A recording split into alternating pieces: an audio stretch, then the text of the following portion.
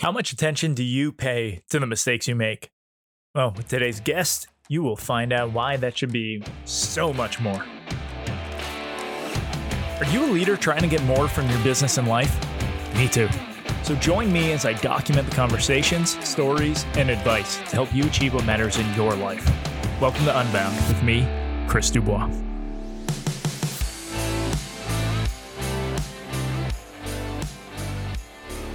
Mark Graban is an author, speaker, consultant, podcaster, and entrepreneur. He works with leaders to improve and sustain performance. Mark's background in engineering and healthcare give him a fresh perspective on culture building, and his insights can be found in his new book, The Mistakes That Make Us. Mark, welcome to Unbound. Hey, Chris, it's great to be here. Thank you. Yeah, this is going to be a great episode, and I would love to start by just hearing your origin story. Well, sure. I mean, I'm getting to be an old guy. I mean, I'm turning 50 in October, so I'm trying to think how far.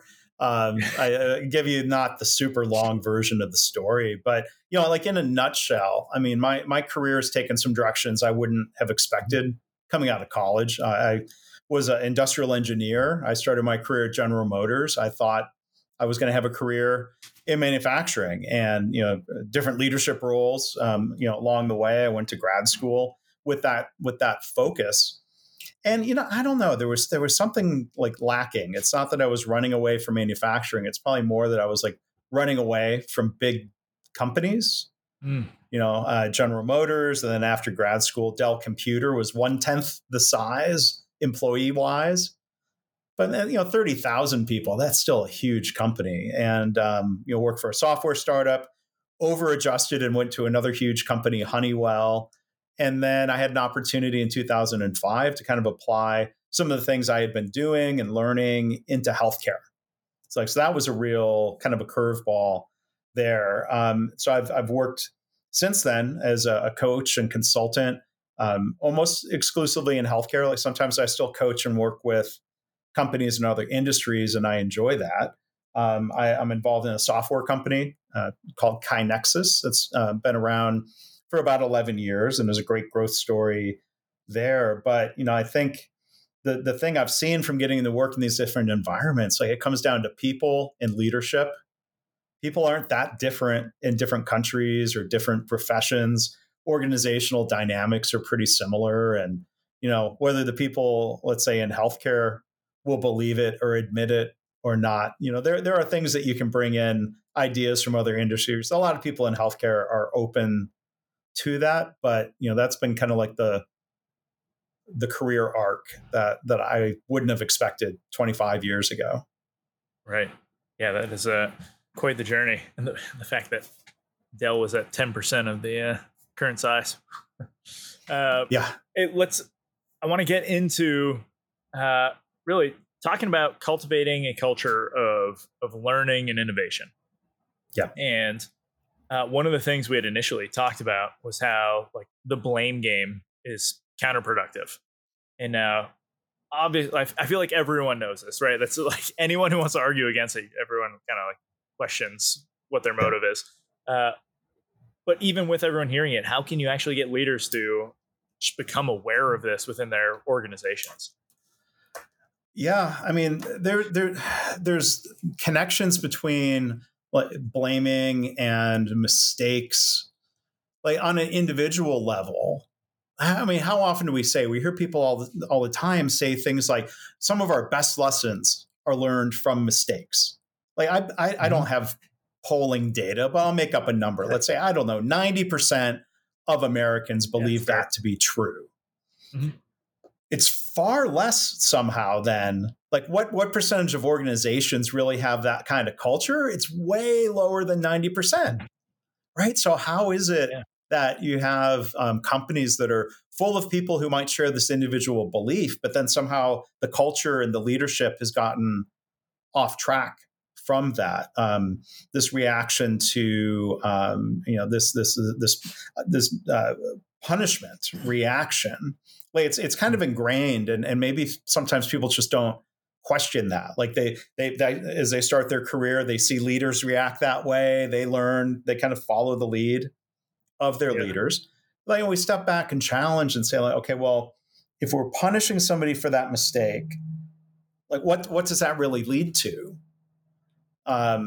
Is our goal to feel better because we've punished somebody, or is our goal to have fewer mistakes occurring? Because then we'll have better business success.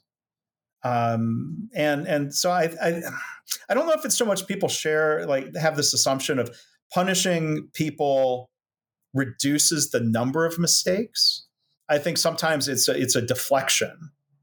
It's not helpful, but by blaming someone else, then I'm not in trouble. So sometimes leaders may blame their employees and deflect to them. I think of like one kind of famous example from recent years, Wells Fargo. There was this big, huge scandal where lots of customers were getting signed up for accounts that they didn't authorize. And it was driven by people in the branches. They had an incentive system, right? So and then people are saying, well, I got to hit my incentive or I'm going to be fired. So I'm going to sign these people up for banking, credit card and checking accounts, and hopefully they don't notice, and there might be fees, and I can hit my quota. Well, then this blew up to be a big, huge scandal. And at some point, the CEO, I forget his name, before he lost his job, sort of said something, oh, we've gotten rid of a couple thousand unethical employees. And I'm like, come on, like that kind of widespread blaming. And if it were true, and I don't believe it to be true, that they had a couple thousand unethical people working in their banks, that's a systemic problem of a different type. I would hold the CEO accountable for hiring unethical people. You've got a hiring problem. But there's something kind of ingrained in organizations. I think it's not so much that people think punishment really helps, because what happens is it drives mistakes underground. People get better at hiding mistakes. I don't think it's so much leaders think the punishment route is more effective. That just might be what they were taught or what they were exposed to, or they might somehow think that's necessary because, well, if we don't punish people, then we're giving them permission to make more mistakes. I'm like, I don't think that's how it works either. People don't want to make mistakes. They feel bad when they do. And, I think punishment just gets us off track from being able to learn and prevent future mistakes. Right. And I think just to build on that, I think the concept of failing forward is misunderstood by a lot of people, where it's like we want to make good mistakes, right? Mistakes where we can learn about things. And so I think it's probably important to differentiate a mistake that was like through negligence and like something that obviously should have been caught versus, hey, we're growing and we're trying these new things and we're going to keep learning because we haven't tried this before. Yeah. Yeah. It's very situational. Yes. Right.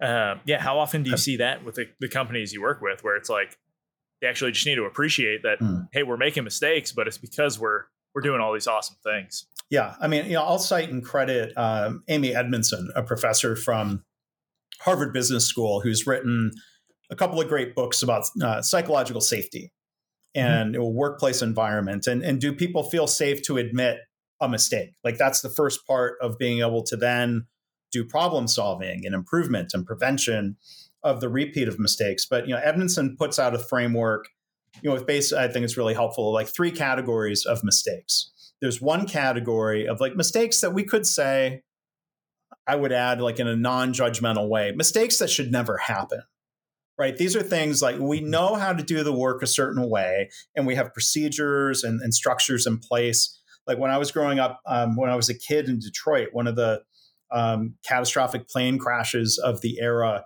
on takeoff from the Detroit airport, Northwest Airlines, plane crashed and killed all but one person on board, I think, because the pilots or the captain and the co-pilot didn't set the flaps to a certain position. The plane couldn't get enough lift, hit a light pole, ended up crashing. Like that's the type of mistake.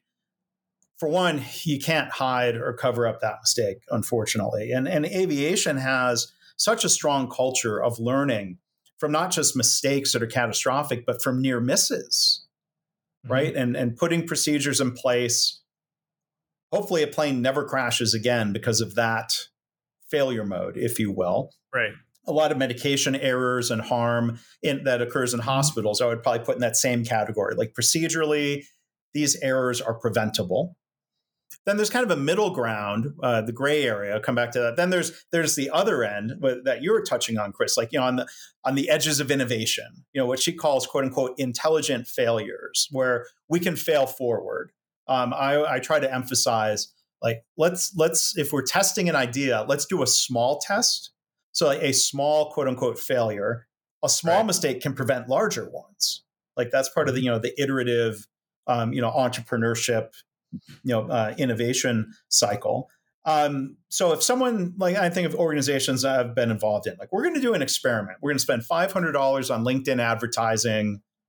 Like, what's the worst that could happen? We waste $500, right? So at some point, you've got to have like a reasonable hypothesis, and like, we're going to go test this idea. It could be a mistake, but the company's not going to go out of business. We tried some sort of innovative approach, and we know it could fail, and we have to accept that. Otherwise, we're not going to try anything other than the safest of boring approaches.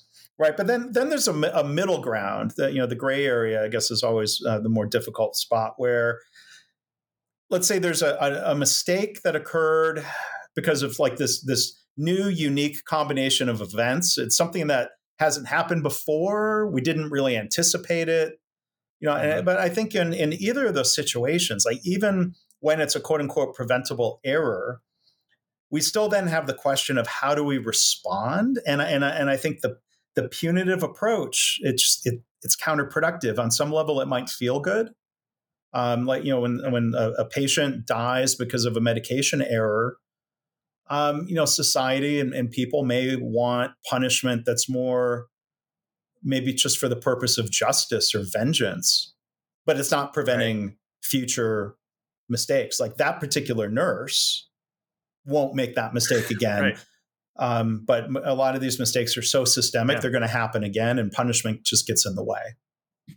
Well, and if anything, keeping that nurse now trains the rest of the organization, because they're going to share that every time something similar is coming up. Well, and there's a better opportunity for hospitals to learn from each other. That's something healthcare does not do as well as aviation. And there's huge opportunity where there are certain types of mistakes, sort of like, in aviation, we don't expect each airline to learn on their own, about, for example, setting the flaps properly before takeoff. There's an FAA, there's structures to help encourage learning. And healthcare or aviation has an interesting dynamic of like this national reporting system of a very specifically non-punitive mandatory reporting system. So you can report a near miss or a mistake that didn't lead to any harm. You can't get punished for it because the emphasis is on learning. And I wouldn't believe any argument that that breeds sloppiness or anything. I think it's just the opposite. It creates more awareness because people now are able to focus on improvement and prevention instead of fearing punishment. In healthcare, there's still this wild range of nurses getting fired, losing their license, in some cases being prosecuted and convicted. And then, there was a story in the news recently down the road for me in Lexington, Kentucky, a tragedy. Like it shouldn't happen. A 80-year-old patient died because they were given the wrong medication. Multiple nurses made the same mistake. They were arguably understaffed. There were all kinds of factors involved where it seems like this hospital very specifically isn't punishing. They're focusing on the learning and the improvement. But my hope would be every hospital, not just across the US, but around the world, should be learning from that mistake. Right. So that just got me thinking too, like, I wonder how much, so a lot of it placed on the organization, right? And how the organization handles this. But I also wonder on the individual, how much goes like unreported because of that, not necessarily just the fear of making a mistake, but the shame of potentially making that mistake. And so they almost hide it rather than sharing it so that people can learn. I think it's all interconnected. I mean, that's a great point, Chris. It might not be fear of punishment, but it might be fear of embarrassment and status and shame, lower status. That's all certainly true. So like one thing that I think is really healthy within the culture at KaiNexus as a 40-person software company is an environment that really starts with the CEO of being very open in admitting mistakes. Now, he might do that after going through a cycle of feeling bad internally, and like there's the inner struggle, and then there's the leadership struggle. But it really comes down to, like, setting an example, in terms of sharing and admitting mistakes, and focusing then on the constructive path forward. That creates cover for people then to follow his lead in Right. terms of sharing a mistake for the benefit of others learning. This Mhm. happens quite often in, kind of a weekly all hands call. Nobody's shaming or mocking or teasing people for making a mistake. It's far more likely that someone says, you know what, I've made that mistake before, but here's what I do to try to Right. prevent it. Now we're sharing and learning. Mhm. Ideally, a lot of that happens proactively, but sometimes it's reactive. I think that's positive. And then I got myself sidetracked from the core of your question, though. I think So I think we're good because I got my, sidetracked too. my And no, mistake. and you actually you It's got a me. Friday afternoon. Yeah, sorry. Yeah. No. But on the same thing, you reminded me actually just now of a previous question that I wanted to ask from Okay. one of your earlier statements. Yeah. Like just specifically looking at the Wells Fargo incident. Yeah. Where CEO, there is a systemic issue within the organization. Yeah. And from the top, they're passing blame off.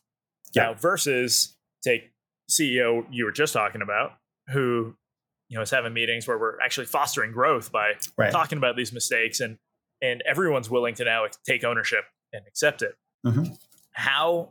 What advice would you have for leaders to kind of set the tone Mm-hmm. of the organizations from a taking ownership of mistakes kind of perspective? Yeah, I mean, I think a lot of it, and I think I'll credit a couple people that I've been able to learn from here. I like trying to cite my sources of, like, I'm connecting the dots between people's ideas. I'm not trying to making the mistake of taking credit for someone else's ideas. But when you think of the reasons why people don't speak up, and then we'll come back to what leaders can do about it, this is where I'm getting myself back on track. So the fear and shame factor is a big one. You're right.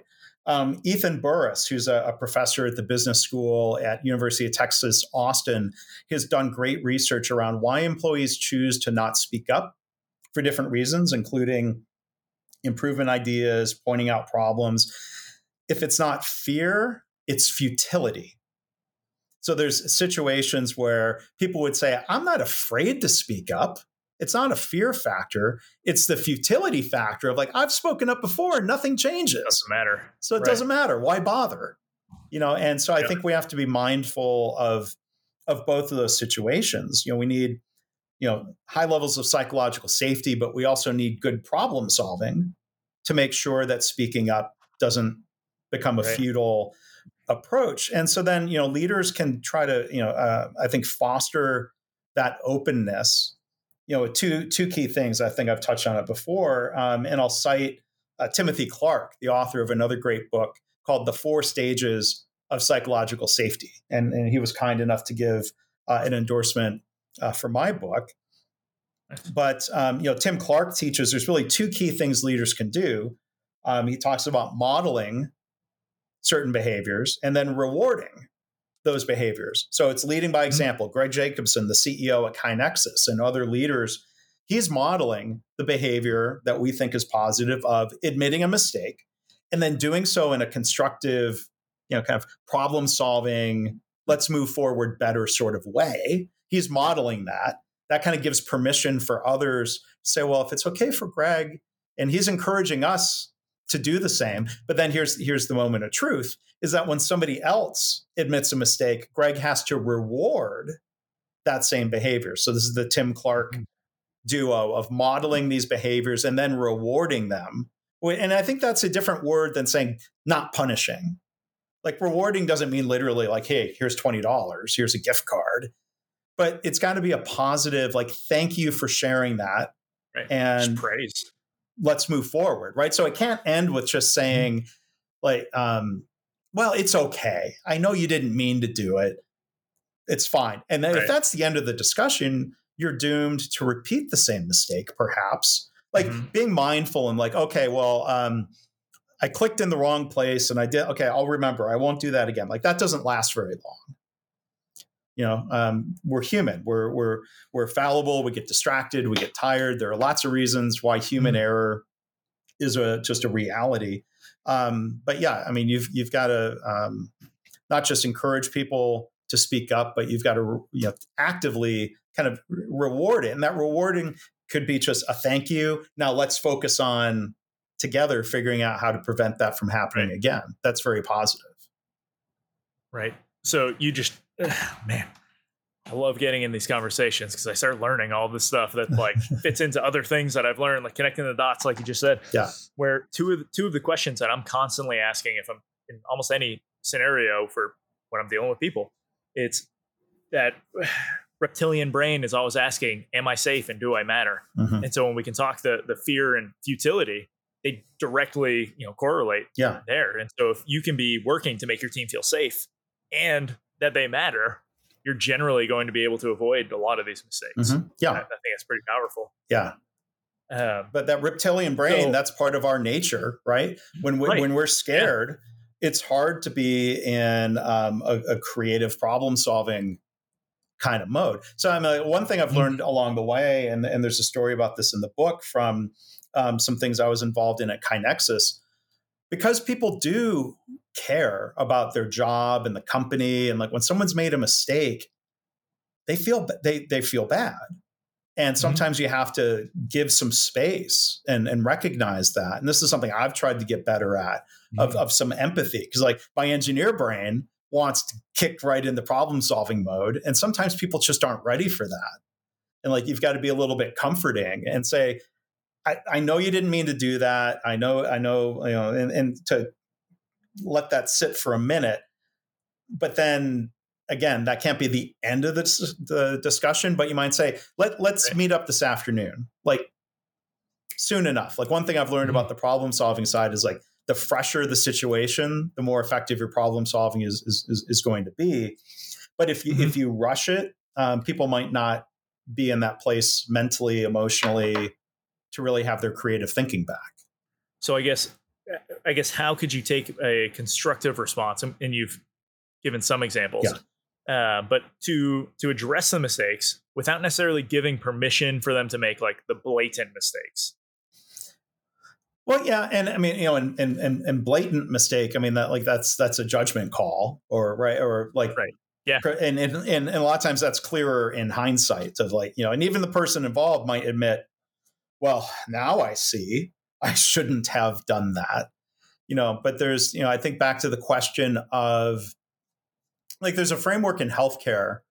Well, actually, it comes from aviation, and this is one thing that healthcare has been trying to adopt. Not equally everywhere yet, but this framework called Just Culture, and it basically kind of gives a framework and even like a flow chart. So as an engineer, I love that. Right, here's an algorithm for thinking through when some sort of mistake occurred. Is that a systemic problem where punishment of the individual would be ineffective and unjust? Like, so that's where just culture phrase comes from. And what are the situations where individual punishment is appropriate and if not necessary?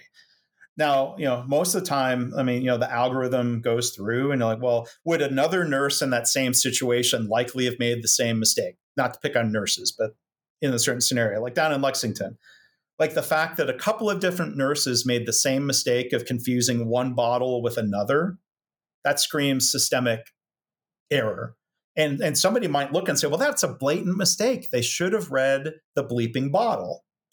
Like, well, sure. But if we haven't walked in their shoes as a nurse of, having 3 ICU patients assigned to you, and that's far from ideal, like 1 or 2 patients at a time is normally a full workload, and what kind of stress and distraction and things were going on, we're human. So we're not just shrugging our shoulders and saying like, well, it's human error. What can you do? That's where you need good preventive measures.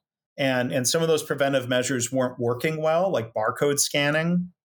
And then if you don't have a supportive culture where people can say, hey, the barcode scanning and something's not working. If they're left to fend for themselves, well, then they end up, in this case, working around the system that was meant to prevent the error, which and again, I don't think I'm just being so loosey goosey of like nothing's ever your responsibility.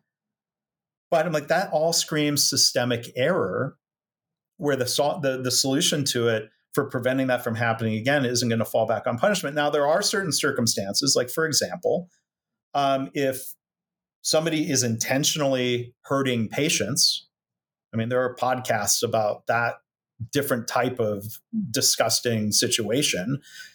Clearly, like when there's intent and when people know they're doing something that is going to harm others, that's when punishment and the justice system, should be involved. But I think there's times, unfortunately, where there's been great injustices of pharmacists or nurses, being convicted of things that I would argue were systemic problems. It was kind of like that nurse was in the wrong place at the wrong time.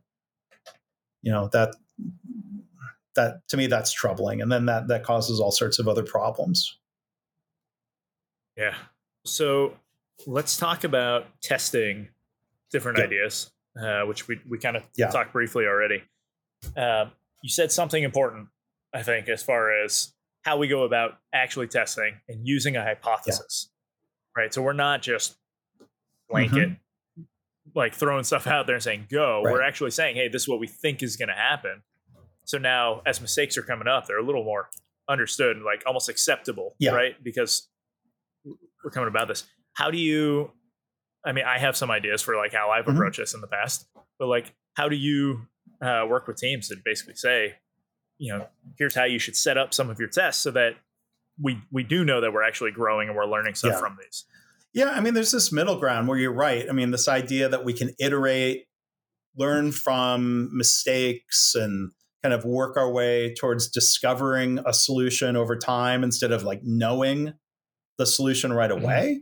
That doesn't give permission to, throw spaghetti against the wall or, make all kinds of just reckless assumptions or things that haven't been thought through. There's a middle ground where, I think when you have a team where people would share the reasonable hypothesis, if we do this thing, we're likely to get this outcome. Like we want to be careful about groupthink.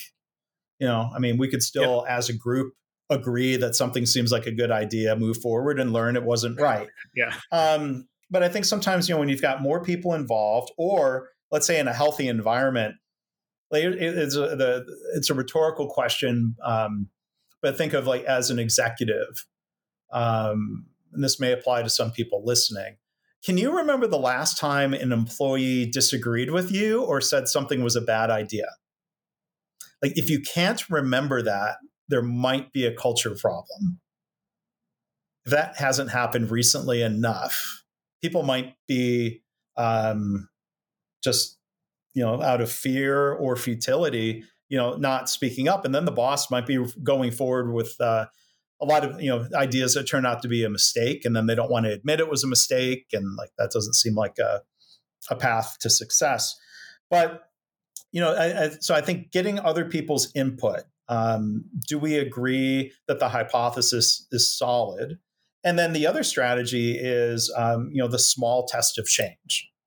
There's a story in the book about, I was coaching a team in the hospital where somebody had an idea that seemed like a reasonably good idea of something they wanted to buy that would, they would buy one for every hospital bed and install them on the bed rails, and it would be good for the patients and everything. So like, it wouldn't have bankrupted the hospital to spend that money and to be wrong. But at the same time, like, we want to be effective stewards of the community's funds at this hospital in Iowa. And so the part of the coaching was say, well, instead of buying one for every hospital, because we're assuming that thing they wanted to buy was going to be effective and the right thing to buy, what's a smaller test of change? And like, well, we could start with one unit. Okay. And I kind of pushed and we're talking like, well, I'm like, what's the smallest test of change? We're like, all right, well, one bed. Now, there was a middle ground to be had because you might not want to put too much weight into one test and one data point, right? So maybe the reality was in the middle, but I think the point is the smaller test of change is less risky, and we can learn from that small test of change. And when it was a small expense, you're less likely to be embarrassed or double down.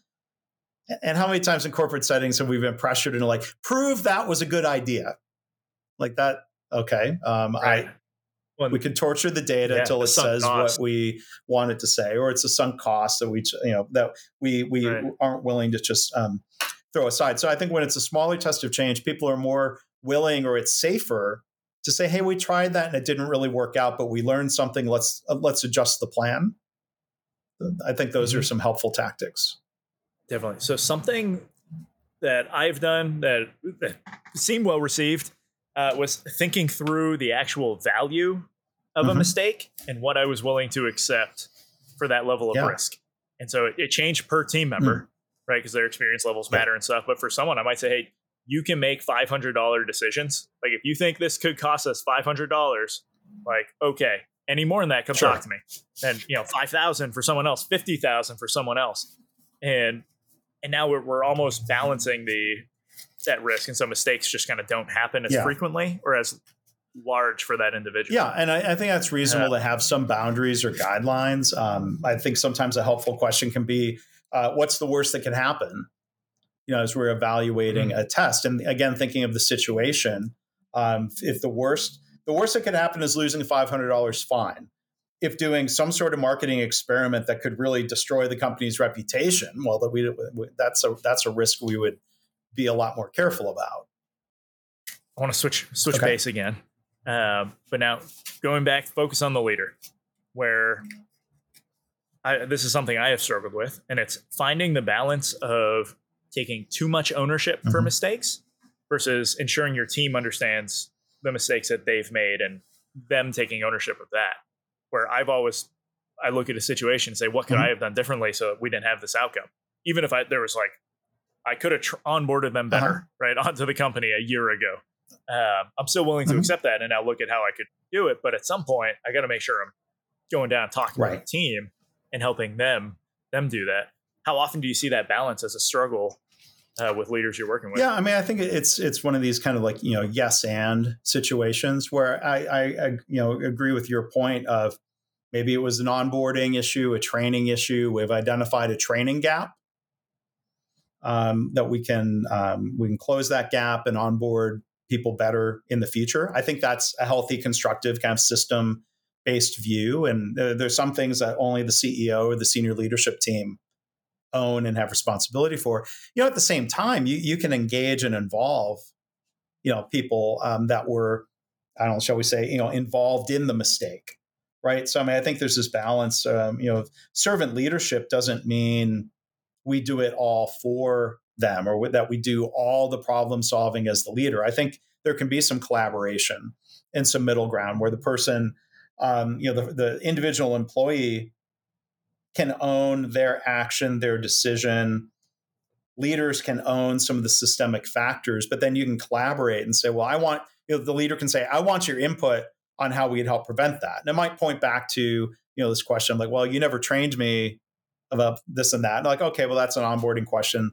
I mean, I think it can be collaborative in a way where it's not, paternalistic or maternalistic or like, well, we have to, we're going to, I don't know, not trust the employees to help us fix it where, okay, well, we're the leaders. We have to do it all. Like that doesn't scale well. And, some of the leaders from KaiNexus, will talk about how they might have, 15 people reporting to them. They can't micromanage, what those 15 people are doing every day. And they can't necessarily be involved in micromanaging the reaction to every mistake that's made. So I think you find a balance of like, what are you teaching and empowering your team to work on versus what are they escalating up the chain because they do need help? I think I've seen some situations where it goes to an unhelpful extreme where everything's being escalated to the CEO. Like the CEO, even if they work 17 hours a day, which I don't recommend, Like, and everything going up the chain, that could be driven, by fear or people not being equipped with the problem solving skills that they could and should develop. Yeah, that makes a lot of sense. Mark, this has been a great conversation. I Thank feel you. like I have personally gained Okay. some great insights that I get to take back, and so I'm sure the audience has as well. I appreciate that. Before we get into some of the closing questions here, I want to recommend that everyone grab a copy of your book, The Mistakes That Make Us, available on Amazon. Mm-hmm. Anywhere else that people can grab it? It's starting to trickle out. I know it's available through barnesandnoble.com. It's available in Kindle format. That's the only ebook format right now. Paperback, hardcover, audiobook version is going to be available sometime in August. I've already recorded that, and it's just waiting for the approval. Right. So depending on when this gets released, it's either already available now or coming soon. But yeah, Amazon's probably the easiest way, or people can go to mistakesbook.com. That's my website. If they want to order a copy directly from me, they can do that. If they want to do a bulk order for their team, I can hook that up as well. Awesome. Which could be extremely valuable for, I mean, I've done company like book clubs where we all just read, and it really helps with syncing that knowledge into the company way faster. Yeah. So I hope people would do that. There's a one level of bulk order purchase where I'll also come and do like a Q&A session for a book club if people want. So that's even more valuable. Yeah. I hope so. So separate from your book, what book would you recommend that everybody give a read to? I think I already mentioned The 4 Stages of Psychological Safety, Tim Clark. That book is fantastic. Amy Edmondson's book, The Fearless Organization, is really good. And then I love books. I mean, from my auto industry roots and learning from Toyota, there are books out there about Toyota. There's one called Toyota Culture that is, I think, really good and really helpful because, it's not about copying the tools and techniques from Toyota. It's really more about culture, leadership, management systems, mindsets. Right. So yeah, I would check out the book Toyota Culture as well. So there's 3, 2 of them very similar. Toyota Culture from a different direction. Awesome. It's a very selfish question I asked just so I can keep expanding my library. How dare you? Shame no. It's okay to be selfish that way. Right. What's next for you professionally? Well, book launch mode, is ongoing. It's a marathon, not a sprint, which is a funny analogy to use because I don't run either of those distances or speeds. But ongoing book launch mode, doing more speaking engagements related to the topics in the book. I think 2 of the key ideas that are interconnected, and some organizations need more help with one or the other. Psychological safety. How do we nurture that and build that in a team? And then the problem solving piece. How do we help make sure when people speak up, something good and constructive and productive comes out of it? So doing more of that. Again, not just healthcare organizations, but doing sessions like that with people in other industries. And I'm going to continue podcasting. I'm going to keep doing the My Favorite Mistake podcast. Chris, I'm putting you on the spot publicly here, I guess. I would love to have you come on my podcast if you have a favorite mistake story to share, and we can talk about some of the things you've learned. I have lots of mistakes. So, right. So let's sort through them. Yeah, well, I've learned it's a mistake you don't want anyone to be surprised by that question. You got to think about it at least over a weekend or something. Mm-hmm. Right. Awesome. So where can people find you? So mistakesbook.com is probably the easiest to spell and to get to for the book. My broader website, markgraban.com. If you can put a link in the show notes, probably graban.com. And I can be found on LinkedIn. It's kind of the main social media platform. Those would be, I think, the best places to find me. And I kind of joke around like I'm obnoxiously easy to find online, but probably the worst way to contact me is an Instagram message. Because I think a couple of years went by. I'm not a heavy Instagram user. I didn't know there was messaging. in Instagram. I'm like, oh, people have been trying to contact me there. Right. You just got messages sitting Not there. effective. I didn't know. I didn't have notifications on. I don't know. So please don't try contacting me that way. Noted. Sure. Will not use Instagram for that. I'm getting better. Now awesome. I know I'm not repeating that mistake. Right. Well, Mark, thank you for joining me. It's been an awesome conversation. Thank you, Chris. Appreciate the questions and your enthusiasm for the topic, and look forward to exploring this more on my show. So thank you. If you enjoyed today's episode, I would love a rating and review on your favorite podcast player. And for more information on how to build effective and efficient teams through your leadership, visit leadingforeffect.com. As always, deserve it.